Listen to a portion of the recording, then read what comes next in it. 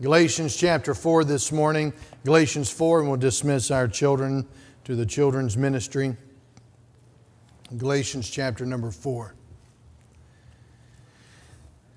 Heard about the 17th message here, going through this study of Galatians. I periodically, in between book studies, will do a series, maybe in something else, a thought or a theme, and there's a spell where I was doing that on Sunday mornings, and some were asking, when are you ever going to preach through a book? And so I get into a book, and then they ask, when are you ever going to just preach a theme? And so I realized if God can't make you all happy, I can't do it either.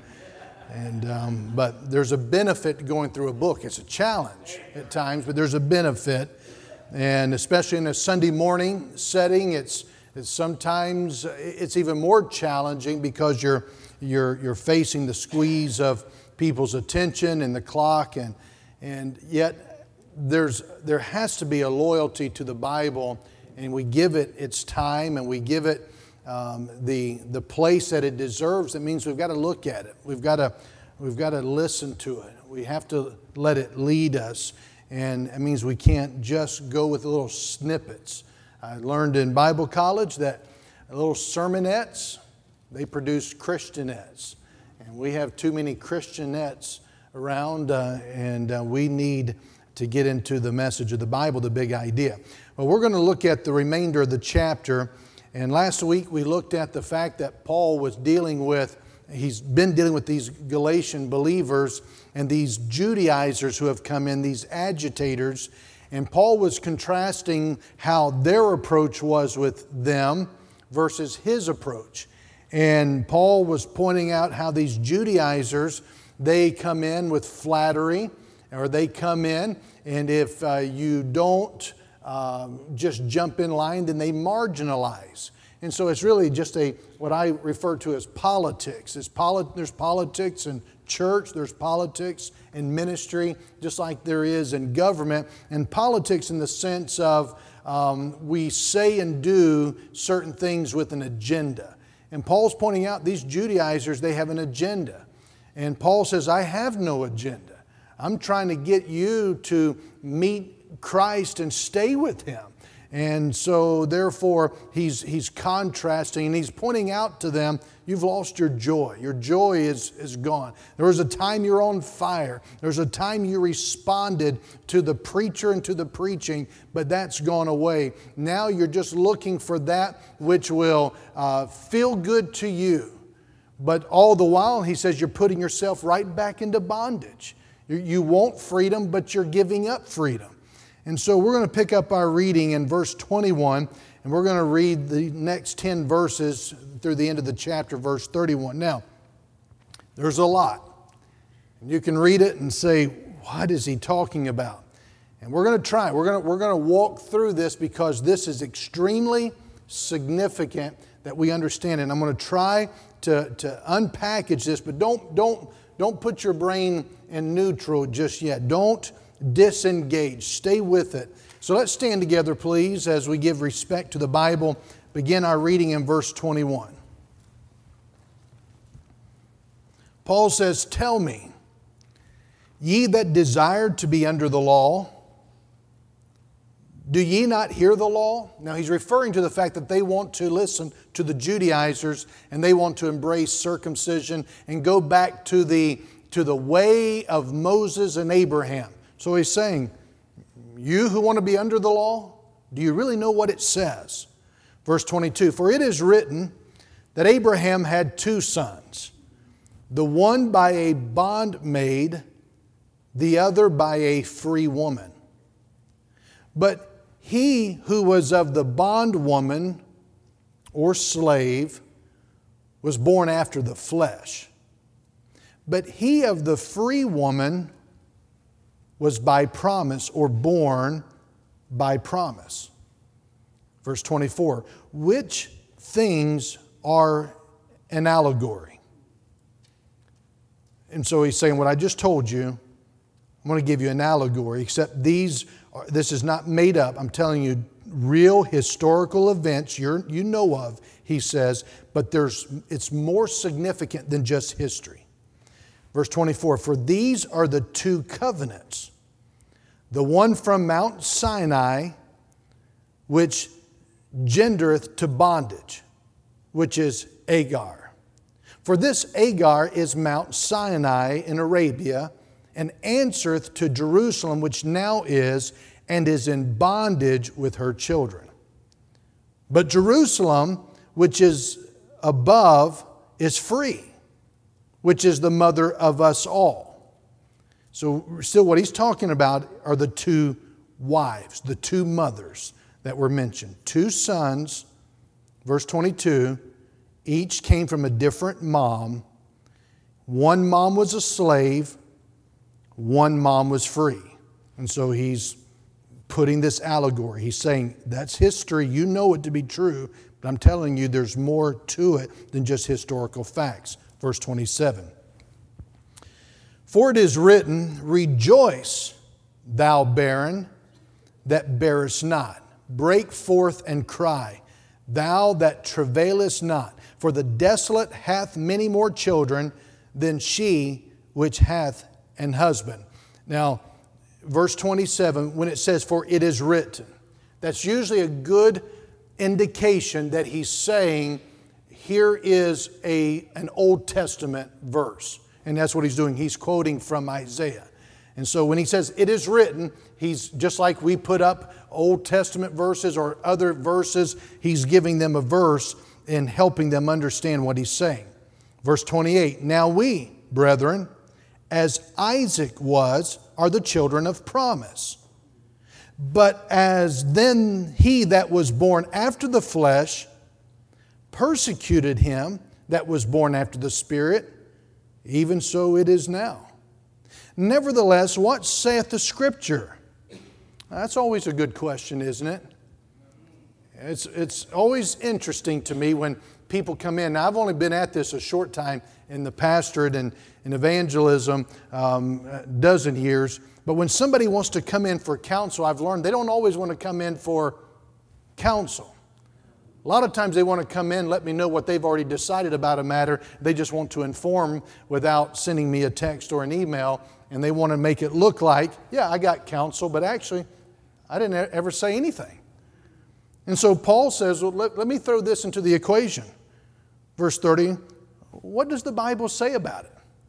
What does Scripture have to say? Well, he answers this question, cast out the bondwoman and her son. For the son of the bondwoman shall not be heir with the son of the free woman.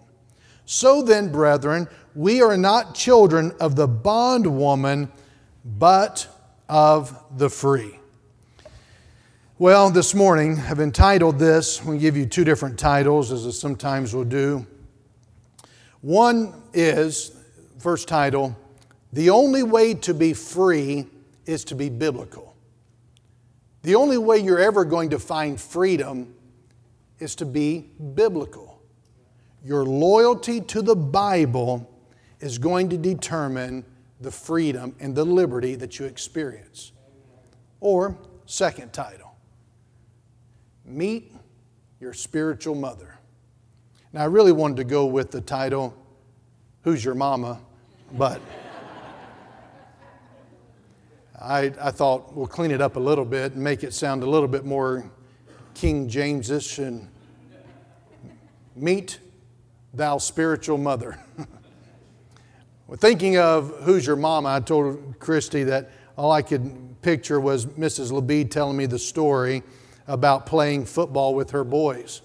And just wondering how it went, if she let them win. She said, no, I knocked them down. And I stood over top of them and I looked at them and said, who's your mama? And so that's kind of why I had to get away from it. I'm going to have that image all throughout. That nurturing mother and Mrs. LeBede. Aren't you thankful for moms that, Christy is a great mom, but they know they want sympathy, they come to dad. They want stability, they go to mom, but they want sympathy, they come to dad. And they also know you want to have fun, you go see mom. And Christy is, if you want to party, you find Christy. You want to keep it plain and legal, stay with me. And again, we were on vacation and she was trying to talk me into the place where we were staying. There was a wedding. She said, let's go crash the wedding. I said, let's pretend I don't even know who you are. That was weeks ago. And she said this morning coming in, she said, wouldn't it have been great if we crashed that party? Meet your spiritual mother. Let's do that, all right? Thank you. Please be seated.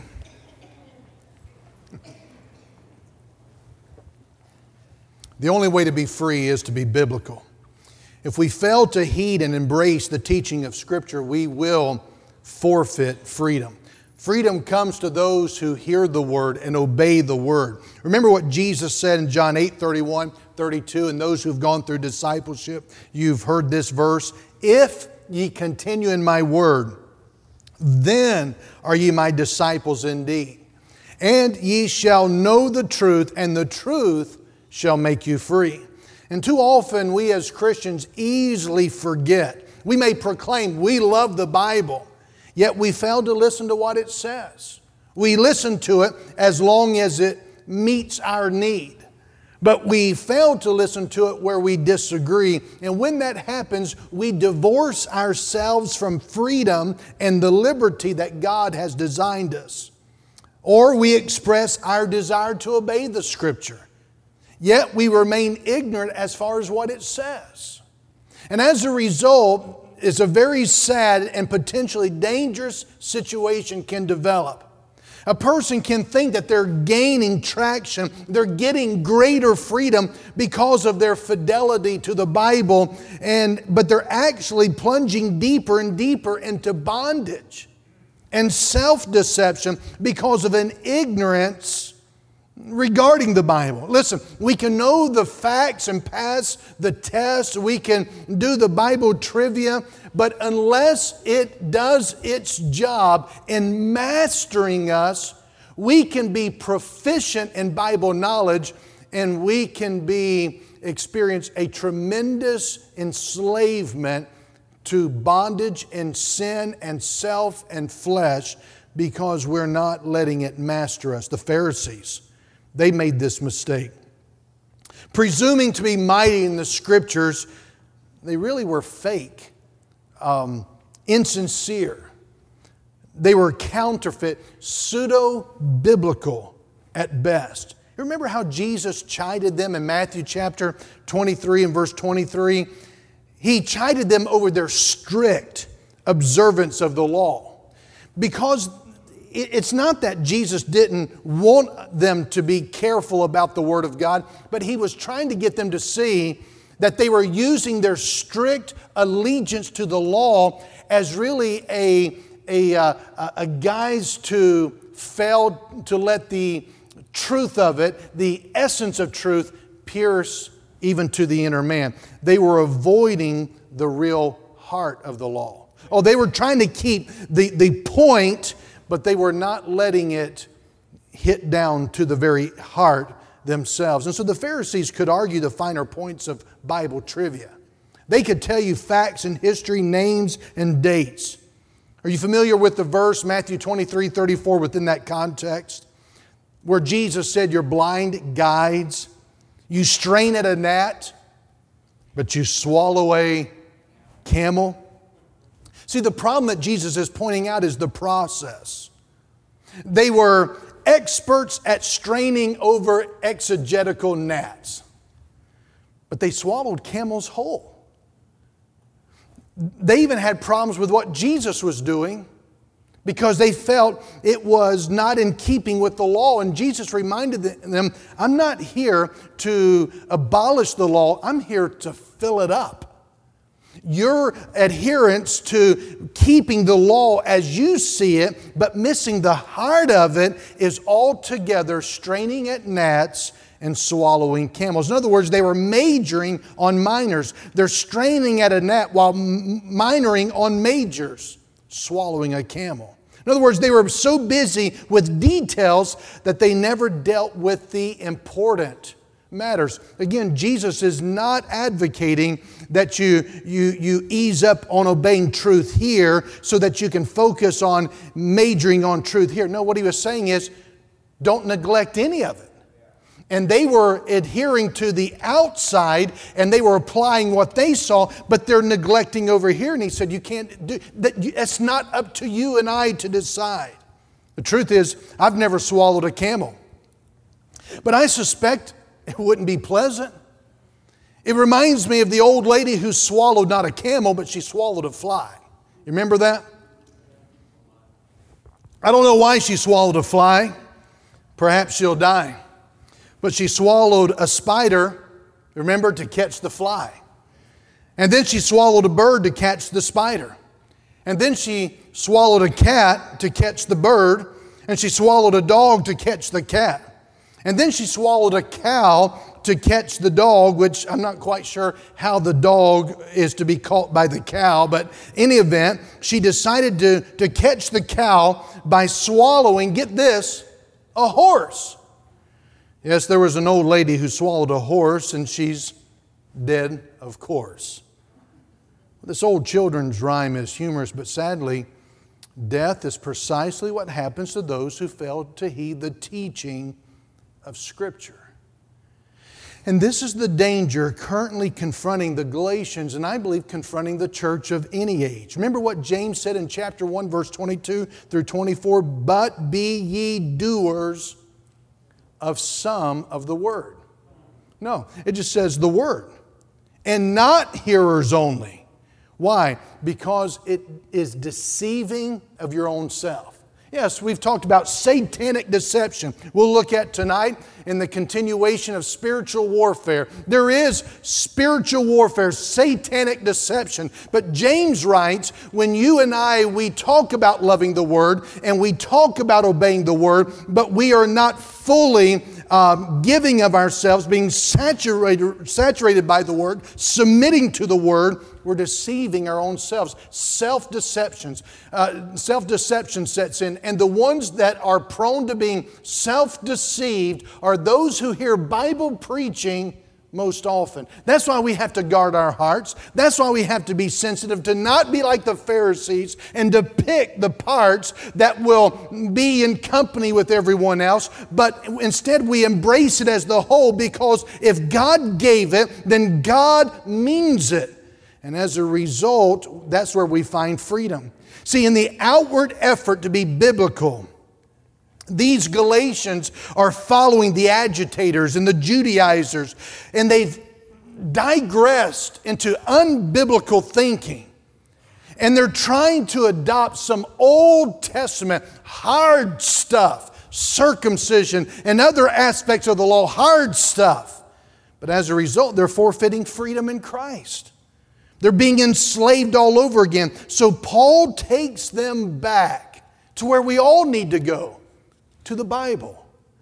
And he takes them to the Bible and he points out, in essence, what James pointed out in James 1:25. Whoso looketh into the perfect law of liberty and continueth therein, he being not a forgetful hearer but a doer of the work, this man shall be blessed in his deed. I want you to listen to what Todd Wilson, a commentator on the book of Galatians, said. He wrote, "For Paul does not think the Galatians, despite their current allegiance to the inflated yet hollow teaching of the agitators, Paul does not think that the Galatians are being half as biblical as they should be, and not a tenth as biblical as they presume to be. In fact, from Paul's perspective, the Galatians have failed at the most basic level, namely, they are failing to listen to the Bible." That's why I'm challenging us this morning. Don't tune out the Bible. Listen to it, please. Paul launches then into this new section of this letter with a stinging rebuke. And he does so in the form of a loaded rhetorical question. Look at it again in verse 21. Here's the stinging rebuke in the form of a loaded rhetorical question. "Tell me," Paul says, "ye that desire to be under the law, do ye not hear the law?" Do you not see the irony here? Paul says that the Galatians are ready to embrace circumcision in order to be, quote unquote, more faithful to Scripture, yet they failed to grasp the very heart of the Bible's teaching. Now, as we look at Paul's handling of the Galatians, he's dealing with their fake spirituality. So what Paul does is he goes back into Old Testament history. And I believe for us to understand, as we read through there, for us to understand and grasp this portion of history, it might help us if we trace briefly Abraham's experiences. You might want to jot down. You can find this in Genesis 12 through 21. But I'm going to give this to you using Abraham's age as our guide. And we can trace the events which Paul is basing his argument for Christian liberty upon. Paul's trying to get God's people to experience freedom and liberty, and he's using this argument. And so in order for us to understand the argument, let us understand a little bit about Abraham. First of all, we're going to start at age 75. And this is found in Genesis 12, verses 1 through 9. Abraham is called by God to go to Canaan. And God promises Abraham many descendants. That's at age 75. Both Abraham and his wife Sarah wanted children, but Sarah was barren. And God was waiting until both of them were as good as dead before He would perform the miracle of sending them a son. We find a little bit about that in Romans chapter 4, verses 16 through 25. So that's age 75. We go to age 85. And here's where we find the promised son has not yet arrived. And Sarah becomes, notice the word, impatient. That's a problem for us all. Or let me say, whenever we become impatient, it becomes a problem for us all. Because here, Sarah suggests that Abraham marry Hagar, her maid, and tried to have a son by her. Now, the act was legal in that society, but listen, it was never approved of by God. It was never the will of God. It was the will of society, but it was not the will of God. So what happens, Abraham follows her suggestion and he marries Hagar, Genesis 16, verses 1 through 3. Then we move to age 86, 1 year later. Hagar gets pregnant. And Sarah gets jealous. Things are difficult in the home that Sarah ends up throwing Hagar out. But the Lord intervenes. He sends Hagar back and promises to take care of her and her son. And when Abraham is 86, the son is born whose name is given as Ishmael. That's Genesis 16, verses 4 through 16. Ishmael. Then we go to age 99. God speaks to Abraham and promises again that he will have a son by Sarah and says to call his name Isaac. Later, God appears again and reaffirms the promise to Sarah as well. And we find this in Genesis 17 and 18. And then we go 1 year later to the age of 100. And here's where Isaac is born, Genesis 21, verses 1 through 7. At the age of 100, Dr. Childs, how old are you? 93. Can you imagine at 100?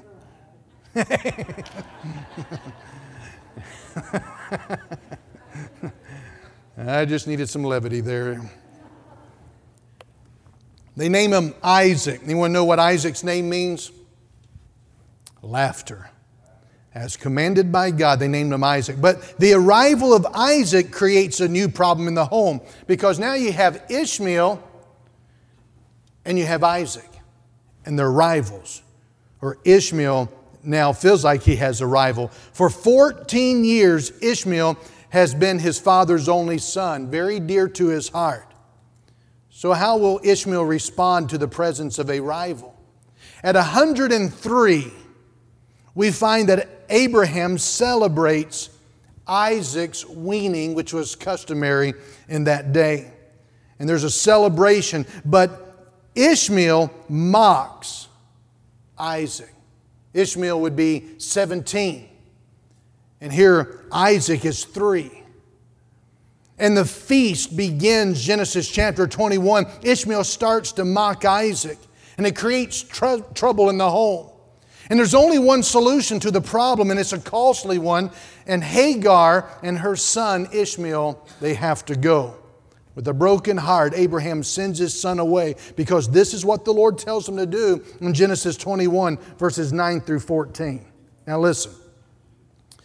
That's the context of what we're looking at in Galatians 4. On the surface, this story appears to be nothing more than a story of family problems.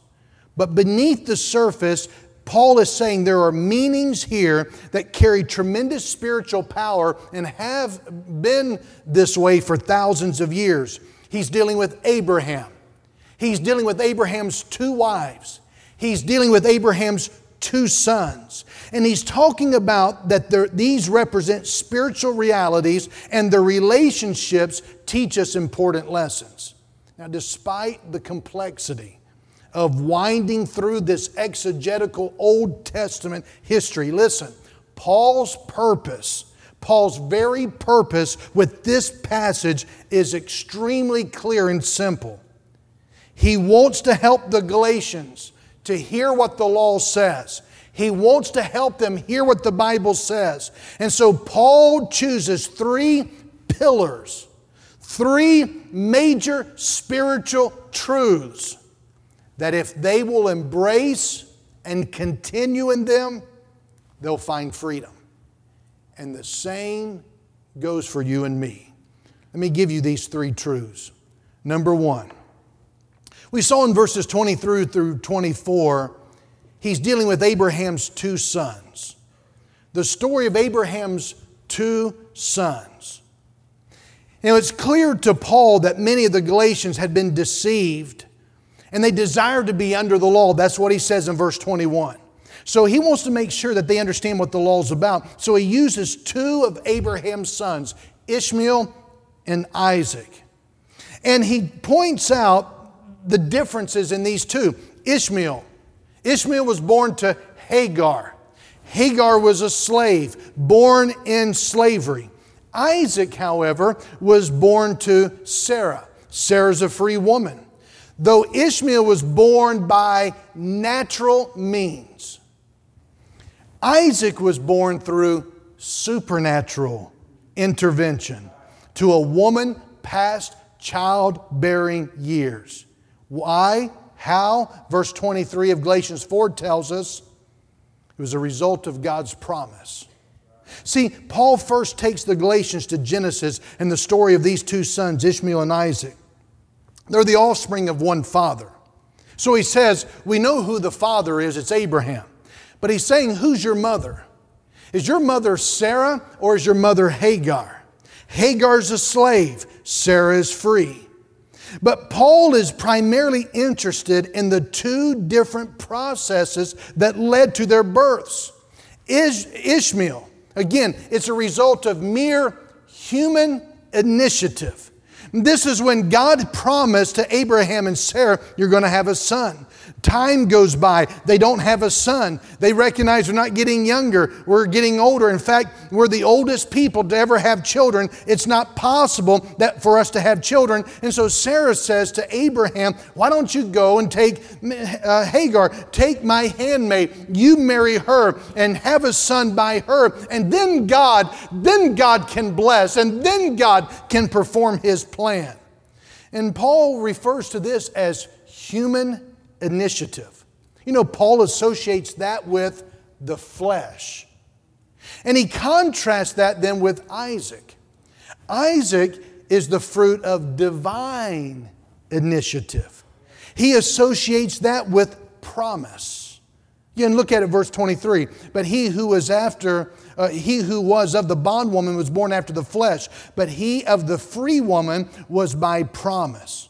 And so Paul sees in this story a picture of how God begets His children, a picture of how a person can become a part of God's family, the people of God. So are you following so far? This first principle has to do with two sons that come from different mothers. So you have Ishmael, the first son, and his mother was Hagar. And then you have Isaac, and his mother was Sarah. Now, Ishmael was born because Sarah, Abraham's wife, couldn't have a child. They couldn't have children. And she suggested, take Hagar, marry her, and you can have a boy. And that happened. And a son was born, and they saw this is what God needs. This is what God will then take and bless. But we find later on that God did do what He said He would do. Why? Because great is thy faithfulness. And God promised, God was just waiting until they were as good as dead. God was waiting until they were convinced, I can't do it, only God can.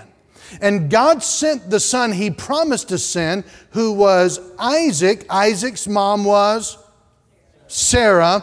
And only way that Isaac could have been born was God. Divine initiative according to promise. And so, again, he's pointing out, that's the only way you can get saved.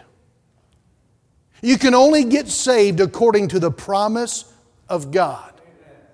A person who says, I'm saved because here's what I've done. I've kept the law. I said a prayer. I've been pretty good. I haven't killed too many people. I haven't stolen too very much. I'm not the worst person in our county. There are other people worse than me. He says, if that's what you're going off of to get you saved, your mother is Hagar.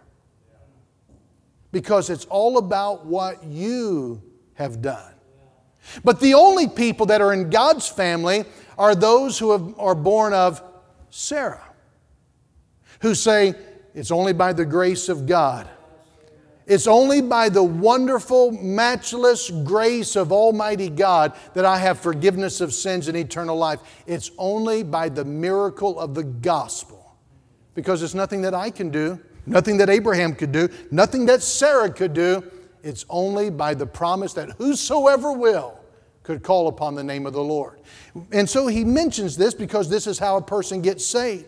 But not only is it about how we get saved, but it's also how we as God's children discover and keep freedom. See, when we rely upon what we do, we lose the freedom, the liberty that's found in Jesus. How do we rely upon divine rather than human initiative? And by the way, that's the purpose of this first point that Paul is bringing out. Why the story of the two sons? Because he's trying to get them to see that as a child of God, you got saved by relying upon divine initiative. As a child of God, we ought to live by relying upon divine initiative, not human initiative. You see, a lot of times when it comes to people getting married, they'll pick somebody because, boy, they just love them and they love me and therefore I don't see anything wrong with them. And that's got to be one of the worst criteria for determining who you're going to marry. I don't see anything wrong with them. Do you see anything wrong? I don't see anything wrong with them. And the fact is, you could look at Ishmael and say, I don't see anything. His father's Abraham. He comes from a good family. But do you know that the Bible teaches that God rejected Ishmael? Why? Because he was the work of what Abraham and Sarah did. He was not the result of what God did. And what happens is when we rely upon human initiative, our human doings, I manipulated this, I worked this, we can get an Ishmael through a Hagar and then God can bless it. No, God only blesses what He says and God only blesses what He does. You go around God, you can get what you want, but you'll lose what you could have had.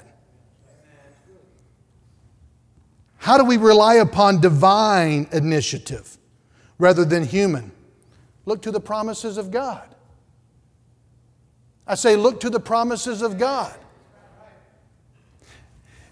When somebody, I'm going to preach a message here soon as I'm working through. I'm running out of Sundays and Wednesdays, and so I think we're going to have some special revival meetings just so I can get in some of these messages. I'm going to preach a message on how to be single and satisfied. Because it's a lie out of the pit of hell that if you're single, you've missed out on what God has for you. And if you can't be content with Jesus while you're single, you're going to ruin a marriage when you get married. And so what happens is we sometimes say, well, how do I find God's will? How do I find that person? How do I do this? Oh, I know. I've got to go on to christianmingle.com. Well, I mean, you can. Does somebody do that? I wouldn't admit to that right now. It's not the time to admit to it. Now, if you have subscribed to christianfarmers.com, I would be interested in talking to you about it, because I want to tell you, they need some help with their commercials. They need some major help. And I think a Rick Jensen would be the key candidate just to get on there and help them with the makeover. And I could submit your name. We could do some. We're bound to be able to do better with the skit than they're doing trying to advertise. But that's desperate. That is desperation right there. Are you opposed to that? No, I'm not. But I'm saying if you're looking for a substitute, God's going to reject anything that He doesn't bless. Amen. Well, how are we going to find the person that God has for me? I went through Mama. Mama said it's good, but how do you know God said it's good? Well, I don't see anything wrong with it. Really? Here's what Paul was pointing out, and here's what Jesus was pointing out to the Pharisees. You get nitpicky about the places where you want to get nitpicky, but what about the heart of the rest of the law? You don't embrace the one and say, look at what I'm doing. Look at this. Look at how good I am. Look at how wonderful I am. Look at how faithful I am. When you're not really good and faithful and clean and right and pure and honest over here. So what you're left with is human initiative. And we begin to work into our own understanding when in fact the Bible says, lean not into your own understanding. In all of your ways acknowledge Him. He shall direct thy path. You want to know why God rejected Ishmael? God rejected Ishmael, and to this day we still have trouble with Ishmael. I'm not talking about in theory. I'm talking about as a nation. Because somewhere back then, a man who had the promise of God upon his life listened to the wrong voice. He listened to the woman. Oh, you're against women. No, I'm against listening to the wrong voice. And he heard what he wanted to hear. You think Abraham wanted God to use him? Sure he did. But he leaned into his own understanding. In all of his ways, he didn't acknowledge God. And God rejected. Now, he got what he wanted, and so did Sarah. But Sarah lost what she had. And what Paul is trying to get across to the Galatians is, rely upon the divine instead of the human initiative. Working it out. I remember Elizabeth Elliot. Anybody recognize the name Elizabeth Elliot? We're kind of getting removed from a generation that knows who Elizabeth Elliot was. Elizabeth Elliot, somebody wrote to her and said, how do I get a guy to notice me as a young person? And she said, how do I get a guy to notice me? And here's what she said. You don't. You don't. She said, do not write a little note, and this is before cell phones and texting, but don't write a little note and put a smiley face. Don't write a little Bible verse and say, I'm praying for you. And don't say, I've got some deep question that you need to help me with. She said, stop lying to yourself. You really want to get somebody to notice you? Why don't you draw near to God and God will notice you? Amen. And do you know that God knows who everybody is? God knows who you need to meet. And you're only a breath away from talking to the one who knows everybody and how to connect anybody. Amen.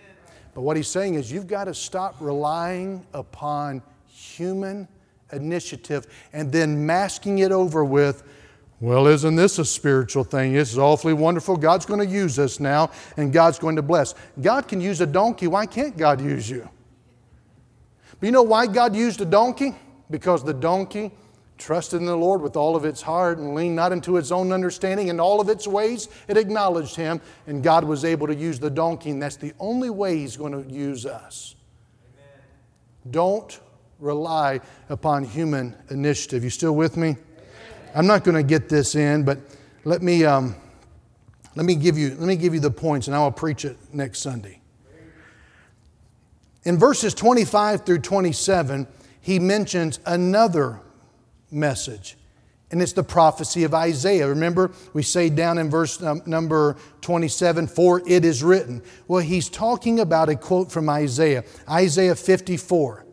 And here he's talking about Isaiah preaching to a barren nation of Israel. They're empty, they're desolate, and they're floundering. And, well, I'll just keep going with it. We'll go with it here. And what he says to them is, God's going to do a remarkable thing. He's going to bring out of nothing. He's going to bring out of barrenness, verse 27. And He's going to bring out of desolation. He's going to bring out a child and more children. And He's going to bless. And I believe for the nation of Israel, He's saying that when Jesus comes, it's going to be the beginning of this flourishing. And God's doing the work. And I believe Paul's telling the Galatians, God's doing this in your very midst. With Christ having come, with the church having been started, and with the coming in the millennial reign, God is going to do the impossible, the miraculous, in the midst of the most empty, barren, desolate situation. So he says this regarding these two sons. The first point was rely upon the divine. Get along with God. Don't move from seeing God work. Make sure you stay in a place where you see miracles daily. Don't you manufacture the Christian walk. Let it be miraculous. But number two, the prophecy of Isaiah to a barren people. Number two, he's saying, rejoice in God's power. If God can provide a blessing to the nation of Israel that's desolate, barren, broken, empty, and has nothing to turn itself around, God can. Amen. And so he's saying rejoice in God's power. Rejoice in the power of God. God has a remarkable way of bringing something out of nothing.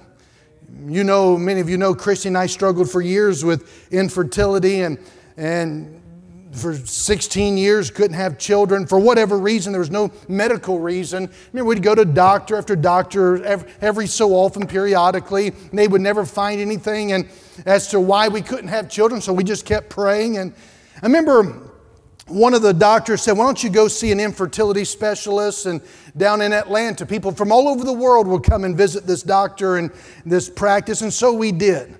Both of us said, however, going into it, we just don't have peace to go this direction. But yet we're going to go and just see if there's something that every other doctor is missing.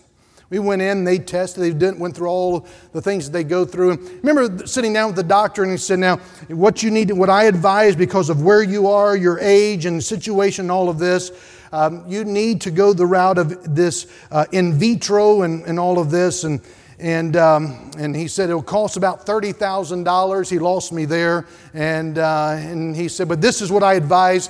And I said, well, how do you advise I come up with $30,000? He said, talk to your family.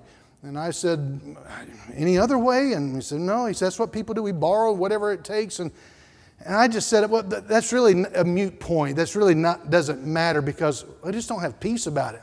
And Christy looked at the doctor and said, I think we're just going to keep trusting God. And the doctor smirked and said, will you let me know how that turns out? After 16 years, less than a month after that visit, we found out Christy was pregnant without ever taking any injection, without ever taking any pill, without ever taking any intervention. And I'm not saying that any of those things are wrong. I'm not saying any of that. Just like the ChristianMingle.com, I'm not saying that's wrong. What I'm saying is, if God tells you to do it, do it. But if God doesn't tell you to do it, rely upon the divine and rejoice in the power of Almighty God. We were thrilled. In fact, our immediate doctor was so thrilled and tickled to go back to this elite specialist known worldwide and let him know what great things God hath done. And so I'm saying people feel trapped. Some feel trapped because of the downturn in the economy. Some because of unemployment, some underemployment, some because the mortgage outstrips the value of their home, or in a work arrangement they feel that they can never leave. Yet what Isaiah is saying, we need to rejoice in the God who brings something out of nothing. The one who causes even the barren to give birth. Besides, when we fail to rejoice in God's power, we'll be tempted to trust in our own. We'll find ourselves rushing to all sorts of dead ends. So rejoice in the power of God. Then I can give you this last one. You're still here, right? Amen. Here's one last one. Verse 28 through 31. If God's people are going to rediscover their freedom in Christ and hang on to it, they must hear and heed this third critical word from Scripture. It's a startling word, but it's the one that Galatians needed to hear, and so do we. Notice what he says in verse 28. Now we, brethren, as Isaac was, are the children of promise. Meaning the only way we can be saved is not by what we've done, but by trusting what God has promised. Verse 29. But as then he that was born after the flesh, who was born after the flesh? Ishmael. Ishmael persecuted Isaac that was born after the Spirit. And he says, and it continues to this day. Nevertheless, what saith the Scripture? Cast out the bondwoman, which was who? Hagar, and her son, which was who? Ishmael. For the son of the bondwoman shall not be heir with the son of the free woman. So then, brethren, we are not children of the bondwoman, but of the free. And here's the third truth and principle. If you're going to rediscover freedom and hang on to it, number 3, you've got to listen to the request from Sarah. What's the request from Sarah? Cast out.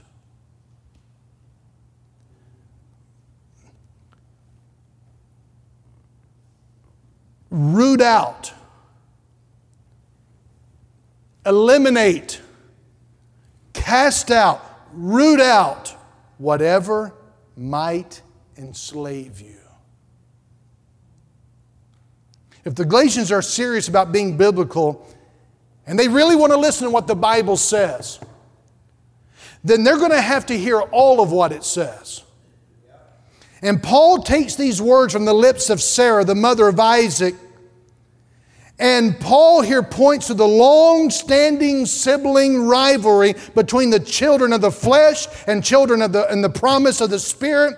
And he says, we read in Genesis 21 that the child born to the slave woman, Ishmael, laughed at the child born of the free woman. And Paul expands our understanding of this sibling rivalry, and he gives an enormous historical significance. And he says, what has to happen? You've got to root out anything that's of the flesh. You have to root it out. Why? Because Paul tells us in chapter 5 and verse 17 that the flesh and the Spirit oppose each other. That's in our own lives. That's in our church. that's in our community. If the Galatians are going to find freedom and preserve freedom they have in Christ, they must cast out the children of the flesh.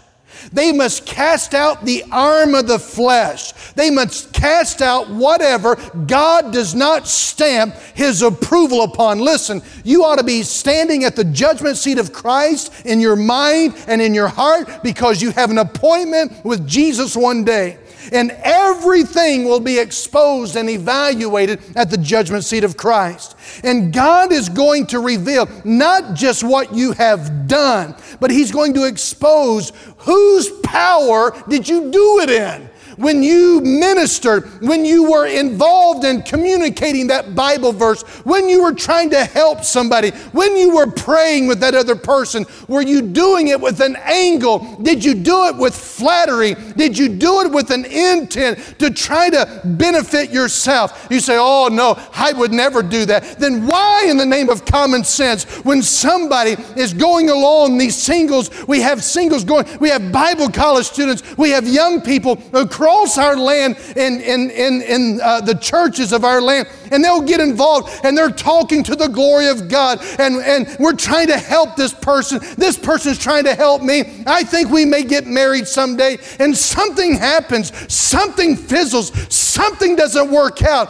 and instead of being on fire for God after the relationship dissolves, instead they go right back into their sulking, into their self-centeredness, into their waywardness. Why? Because that wasn't of God. They were not having the fire of God in their life. If so, with a person, without a person, God is the same yesterday, today, and forever. He's always faithful. And we don't have to be loosey-goosey, half in, half out, only when it's convenient for us. I'm telling you, if you only serve God when it works for you, you're not serving God. You are an idol worshiper. You are covetousness. You are experiencing self,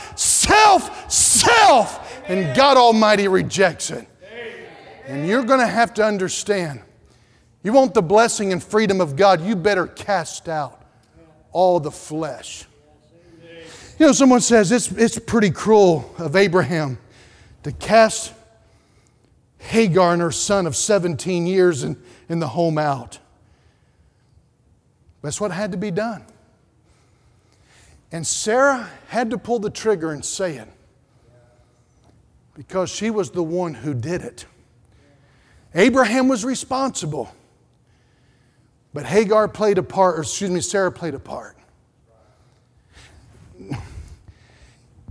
Some of you, God help you, I pray for you. But if you haven't discovered God's grace will always be greater than sin.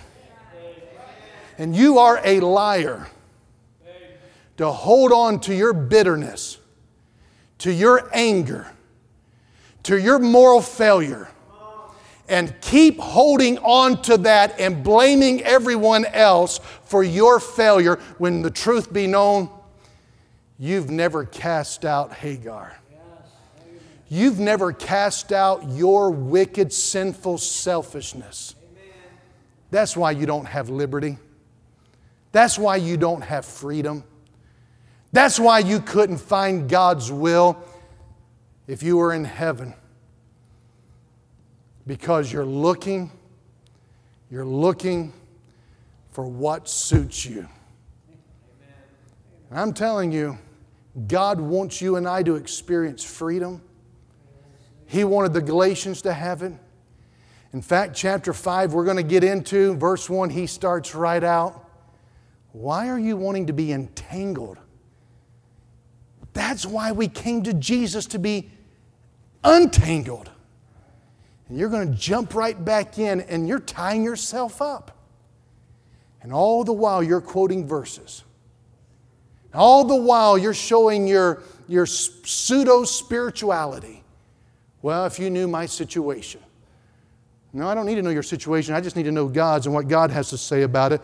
What saith the Scripture? And it's sad that some of you have hung on to your hurts and bitternesses when God wants you to revel in who He is. Rejoice in His almighty power. But you've got some rooting out to do. I think about our revival meetings we have, and I think it's sad. I would oftentimes, in a particular message, in a revival meeting, we'd close the service singing the song, "Pass me not, O gentle Savior, hear my humble cry, while on others Thou art calling. Do not pass me by." And I think through the revival meetings here, there's always a reason why we have testimony times. Because testimonies are simply saying, God, You did it, and therefore as Your people we ought to tell it. You know, you pay for advertisement on these billboards. Jesus paid for you to be His advertisement with His own blood. But I can go through years in my mind of revival meetings, and I think how God was here not wanting to pass anyone by. But revival meeting after revival meeting, service after service, crisis after crisis, God wanting to show up. And yet, because you wouldn't root out the flesh, you didn't hate it as much as God hated it. You didn't despise it as much as God despised it and put His Son on the cross. And God passed you by revival meeting after revival meeting. You say, no, I haven't missed a revival meeting. Some of you have always been here, but you've not yet been all in. Because you haven't yet swapped human initiative for divine initiative. You haven't swapped your powerlessness for God's power. And you've not rooted out the very cause of your failure and unbelief and barrenness and wandering in the wilderness. You've not rooted out the flesh. And while we pray and sing, "Pass me not, O gentle Savior," I believe God's looking in every service, every message.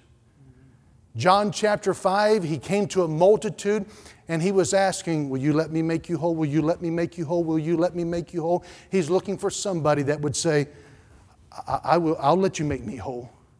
And there was one man, 38 years, who was so messed up he had never walked before. And Jesus looked at him and said, "Rise, take up thy bed and walk." And Jesus did a miracle, and He wants to do a miracle in your life and mine, just like He did with Abraham, Sarah, and Isaac.